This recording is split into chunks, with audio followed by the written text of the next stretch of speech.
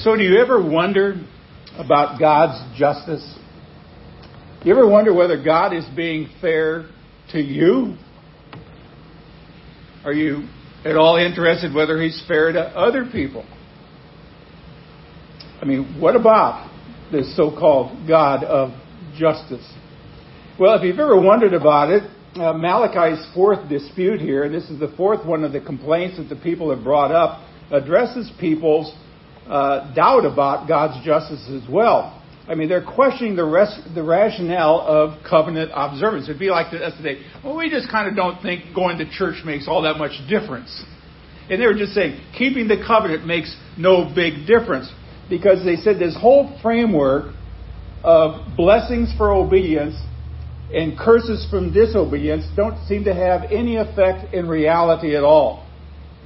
Now, in other words, they're saying what I hear a lot of people say today, and it's this, that evil people, bad people, wicked people, whatever you want to call them, sometimes seem to be prospering. And then we put on our righteousness for a while and we say, and those of us, who are in church all the time and reading our scriptures, we're getting the short end of the stick here. Looks that way sometimes. Some people prosper and they're not visibly cursed for their sins. So Malachi presents an answer to that charge pretty bluntly. He says, okay, here's your answer to that question. Judgment's coming. That'll get your attention. Judgment's coming. He tells them that God's messenger is preparing the way, and then he tells them when that day will suddenly come, and the people will experience justice up close and personal. So my question is, are you ready for the justice of God to show up and show out? Well, we're going to talk about that. Now, notice it doesn't say in verse 2 that he's like a forest fire. You heard those of you before. It does not. It says he's a refiner's fire. Now, if you've ever seen forest fires typically destroy somewhat indiscriminately. I used to help my grandpa with the trash in the church and the school. We used to take it downstairs to an incinerator. Well, you know that an incinerator kind of consumes everything completely. But verse 6, in what you heard read before, said, I, the Lord, do not change. Therefore, you, O sons of Jacob, are not consumed. You are not destroyed. And the question is, why not? Well, because he's a refiner's fire. And that's what makes all the difference here. Now, some of you are probably saying, hey, fire is fire is fire. No, it's not. A refiner's fire does something different than a forest fire or an incinerator. A refiner's fire refines. It purifies. It melts down silver and gold so that when all that so-called dross, all of the miscellaneous stuff associated with it is gone, all the impurities are gone, and it leaves the gold and silver intact. And in this section of Scripture today, what does it say? It says, the Lord is a refiner's fire. Now, it does say fire. And therefore, purity and holiness is always kind of a dreadful thing. So we're really kind of talking today about another church word, which is sanctification, which is the process of being cleaned up. We are already made right, justification, but then comes sanctification. Now, there will always be a kind of a proper, what I would call, fear and trembling in this process of becoming pure. And we learned it from the time we were little kids. How many of you learned this? Don't play with fire. I learned that one. I remember trying, my grandpa's going to relight the pilot lights in the church heating system one time. He said, when I throw the match in here, don't bend over and look in to see what's happening. Well, I did, and I was immediately led down to my Aunt Gladys's beauty shop where they trimmed my eyebrows and my hair where I had been scorched. I mean, that was a refining moment, folks. That was a real refining moment. Now, Christianity is never a plaything, too. And the passion for purity is never kind of tossed out in kind of a flippant fashion. He is like a fire, and fire is serious business. You don't mess around with it. But it does say he's like a refiner's fire, and therefore it's not merely a word of warning to us. In fact, if you think about it long enough, the fact that there's this word, this refiner's fire, it's not a bad deal, except none of us really like to be refined. We don't like to have to pass through the fires of refinement. But it's a tremendous word of hope when you really think about it. The furnace of affliction in the family of God, let's say the furnace of affliction here at Restore, for example, is always for refinement and never for destruction. God is not here to tear us down and throw us away into a bigger fire. So to unfold this text, I'm going to ask 5 questions this morning and hopefully give you the answer from here from God's Word. And the first question is this: who is like a refiner's fire? Now, verse 3 gives us the answer. And as we read it, we can see 3 different individuals. So I'm going to read this. You can see some people here. He says, Behold, I send my messenger to prepare the way before me, and the Lord whom you seek will suddenly come to his temple, the messenger of the covenant in whom you delight. Behold, he is coming, says the Lord of hosts. Now, this is one of the, 26 times that he uses that term, Lord of hosts, in the whole book. But notice the very first individual there is I. He says, Behold, I send. And the I is identified at the tail end of the verse with the Lord of hosts. I, the Lord of hosts. That's who's talking here right now. The second individual is the messenger who prepares the way. It says, Behold, I send my messenger to prepare the way before me. Now the question is, who is this? Now some of you already said, come on, Paz, that's an easy question. That's in the New Testament. I mean, everybody has read, Matthew 11, verse 10. They all know Mark chapter 1, verse 2. They all know Luke 7, 27. Right? Well, guess what? The New Testament quotes this very verse and identifies John the Baptist. John the Baptist. But you don't have to read directly into the New Testament that this is a kind of prophet whom God is going to raise up in the last day. It says in Malachi 4:5, Behold, I will send you Elijah the prophet before the great and terrible day of the Lord comes. So the very first messenger here mentioned in chapter 3, verse 1, that God will send to prepare his way, is a kind of Elijah. Kind of an Elijah, or someone like Elijah. And that's why when you get into Luke chapter 1, verse 17, it says that John the Baptist did what? He went before Jesus in the spirit and the power of who? Elijah. There it is. Now, the third individual in this Bible passage here is, it says, the Lord who comes to his temple. The Lord whom you seek will suddenly come to his temple, the messenger of the covenant in whom you delight. So this is another messenger, different from the first. So who is this? Well, there are three things here that point to the Son of God, the Messiah. Now, first of all, it's because he's called Lord. It is a term Malachi would not apply to Elijah. He wouldn't use the word Lord to talk about John the Baptist. This is somebody who's much greater. And he said the temple is said to belong to him. He's going to suddenly come where? To his temple. And who could say that he is the owner of the temple of God other than God himself? I mean, it's like, who owns this place? Well, we can say, well, we rent it from... Okay, but this is God's place. This is God's place. He's the one who owns this. See, he's called Lord. And this person seems to be almost identical. In fact, the word, if you go back in the Hebrew, the word Jehovah keeps popping up over and over again. Not only because Jehovah's temple is his temple, but also because he seems to take the place of that word me in the very first part of that verse. It says, Behold, I send my messenger, that's Elijah, John the Baptist, to prepare the way before me. Right there. But then he switches.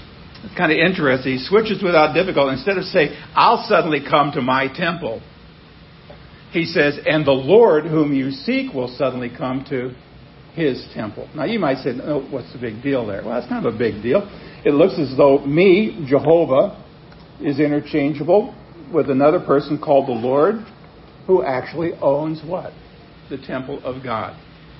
Who owns Restore? If the Lord owns this place. He's the one who allows us to be here. Now, Does he ask us to do things to make sure that this stays his place? Sure he does. So we can conclude that the messenger of this covenant, the Lord, the owner of the temple of God, is none other than the Son of God, who is with God and who is God, and who came into this world and made himself known to us through the person of Jesus the Messiah. Well, we can see that verse 2 goes on here. It says, "But who can endure the day of his coming? And who can stand when he appears? For," here it comes, "he is a refiner's fire." We need to conclude that what he's talking about here is the Son of God who comes to us in Jesus Christ. So that's the first part. Here's the second question. Why come like a refiner's fire? Why that kind of fire? Well, the answer is implied in the word itself. He needs to be a refiner's fire because we need to be refined. We don't need to be burned up. We need to be refined. We were created in the image of God. We had the potential of God within us to revere him, to trust him, to obey him, and then sin caused us to be dirty, if you will. So you can prove this to yourself in any ways. I can give you just an example. For example, notice how readily your heart kind of inclines to those things that will show your strengths when you talk to other people.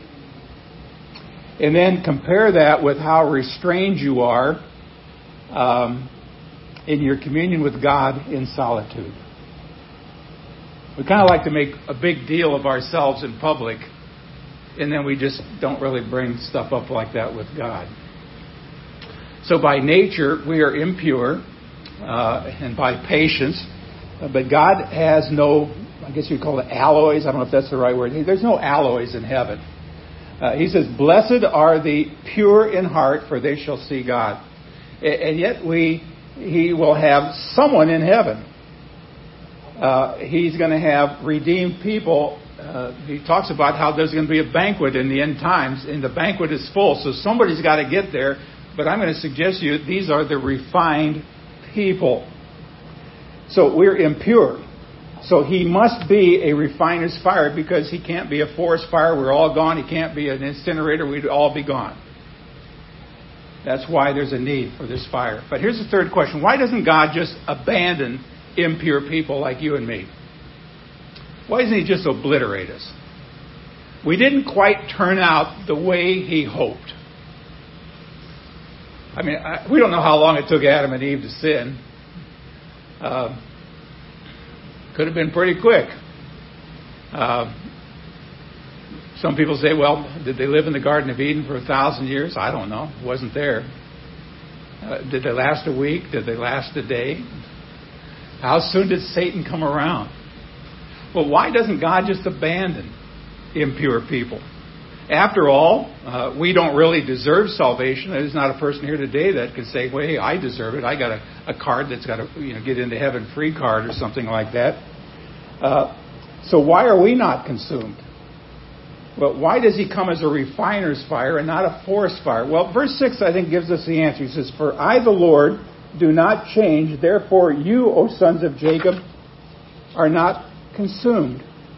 Now, by itself, that doesn't make a whole lot of sense. What if God were changelessly bent on being a forest fire? What if he were changeless in being an unrelenting furnace? Well, what sort of changelessness is that guarantee that we're not going to be consumed? Well, the answer is it's a covenant-keeping changelessness. According to verse 1, the Lord comes as a messenger of the covenant. So he's a refiner's fire. He's not a forest fire because God made a covenant with his people. And Jesus is the agent of that covenant. He confirms it, and then he seals it with his blood. Hebrews chapter 13:20 says, we have the blood of the everlasting covenant. And the book of Malachi began with a statement of how that covenant began. I don't know if you can remember back to chapter 1, verse 2. This seems like a long time ago. He said, "I have loved you, says the Lord. But you say, how have you loved us? Is not Esau Jacob's brother, says the Lord? Yet I have loved Jacob." See, this is what never changes. The free and sovereign choice of God's desire to save sinners. And personally, I find that reassuring because I are one.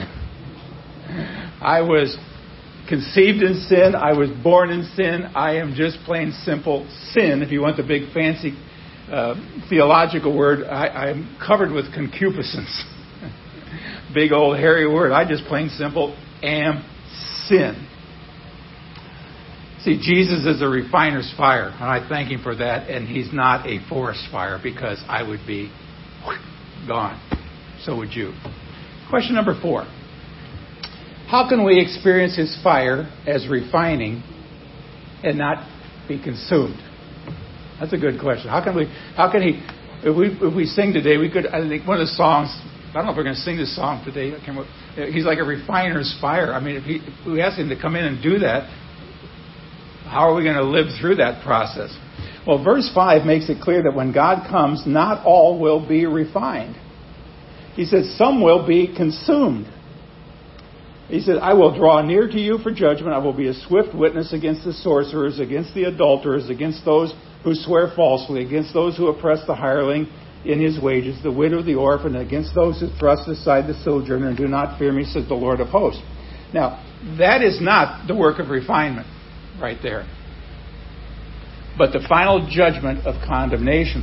But in chapter 4, verse 1, it says, for behold, the day comes burning like an oven, when all the arrogant and all evildoers will be stubbled. The day that comes shall burn them up, says the Lord of hosts, so that they will leave neither root nor branch. So, when the Lord comes someday, I pray every day that it would be today. In fact, most of the time I pray that it would come before the next sermon. So when the Lord comes, some people are going to be refined, and some people are going to be consumed. Now, how can we be sure to experience the fire as refining and not be consumed? Well, the answer cannot be get rid of your own sin. How many of you, in all honesty, can get rid of your own sin? Like I said, conceived in sin, born in sin, you're just sin. If you could do that, guess what? You could escape refining. But remember, refining is for sinners. Refining is for sinners. So how then does a sinner qualify to have his or her sins burned up? Well, it takes the merciful God of fire to destroy the rebellion of sin in our life. I mean, what can a person do to have that mercy? Well, the answer of the whole Bible is trust in the purifying mercy of God. How are you going to make it out of this world and end up in heaven? Amen. I just trust in the mercy of God. That's all I can say. That's all I can say. Or put it another way, Malachi says again and again, fear God. Now, what does it mean to fear God? Okay, a certain amount of fear is, I'm not going to mess with Him. That'd be a good thing for us to remember, not to mess with God. But it also means to respect Him, to hold Him in awe, hold Him in honor. We've talked about that any number of times. Exalt Him for who He really is. Trust the goodness of God. Believe that His ways are the ways to eternal joy. And so don't doubt His expertise as a refiner. He's good at the job. Some of you have been through the fires of refinement. You probably think, how many times I need to go through this? Well, until you're completely refined. That's the answer. See, the way to experience the fire of refining is just to trust His promise to bring us through the fire to endless joy. See, salvation is by grace through faith in the purifying mercy of God. So, question number 5. What's life like in the refiner's fire? So this is going to get down personal. What's it like living in the refiner's fire? Now, some of you might actually be thinking, I didn't know I was in that. Yeah, you are. You are. Sometimes we're not awake to it, but you are. The most important thing to say here is that it's a life of confidence in God. That's part of it. And the foundation of our confidence is in this promise. And the promise is this: the furnace of affliction in the family of God is always for refinement and not for destruction. God has no desire to destroy His children.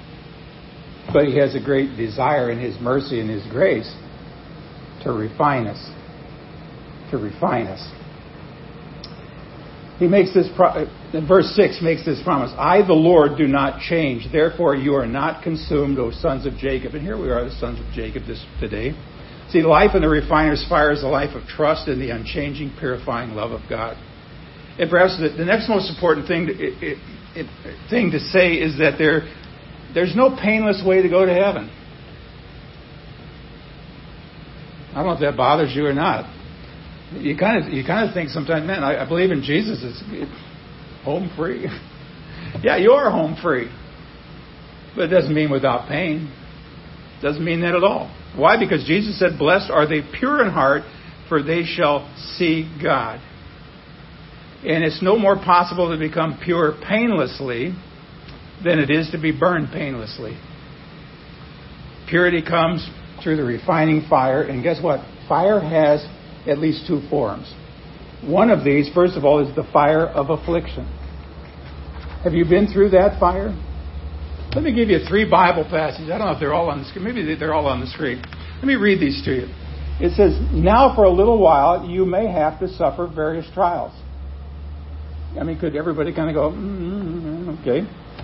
So that the genuineness of your faith, more precious than gold, which though perishable is tested by fire, there's that refiner's fire, may redound to praise and glory and honor at the revelation of Jesus Christ. That's one of them. Here's another one, James 1, 2-4. Count it all joy. Yeah, come on, Paul or James, you're nuts. I'm not supposed to count it joy to be in the refiner's fire? Count it all joy, my son, count it all joy, my brothers, when you meet various trials. For you know that the testing of your faith produces steadfastness, and let steadfastness have its full effect, that you may be perfect and complete, lacking in nothing. In other words, to the point of total refinement. How about one more? Hebrews chapter 12, verses 5-10, verse 14. My son, do not regard lightly the discipline of the Lord. For the Lord disciplines him who he loves and chastises every son whom he receives. If you are left without discipline, in which all have participated, then you are an illegitimate child. That's pretty coarse in the Greek language. If you're not suffering anything, maybe you should kind of do a little heart check and see where you really are. He said he disciplines us for our good, that we may share his holiness. Pursue holiness, without which no one will see the Lord. Now, the only way to be holy, which is to be perfect, is to be what? Be refined. The refiner's fire. Make me holy, Lord, even as you are holy. That's almost a dangerous prayer. You ought to duck about the time you say that one, because he says, okay, you really want to be refined and be like the Lord? See, the other form of purifying fire is the fire of what I'm going to call intentional self-denial. And again, some Bible passages, Matthew 5, 29-30. If your right eye causes you to sin, pluck it out. And if your right hand causes you to sin, cut it and throw it away. That's a tough passage. But he said sometimes you got to deny yourself. You cut off things that don't belong anymore. Probably all of us have had times in our life you kind of go back at a point in time in your life and you sometimes say, I can't believe I used to do that.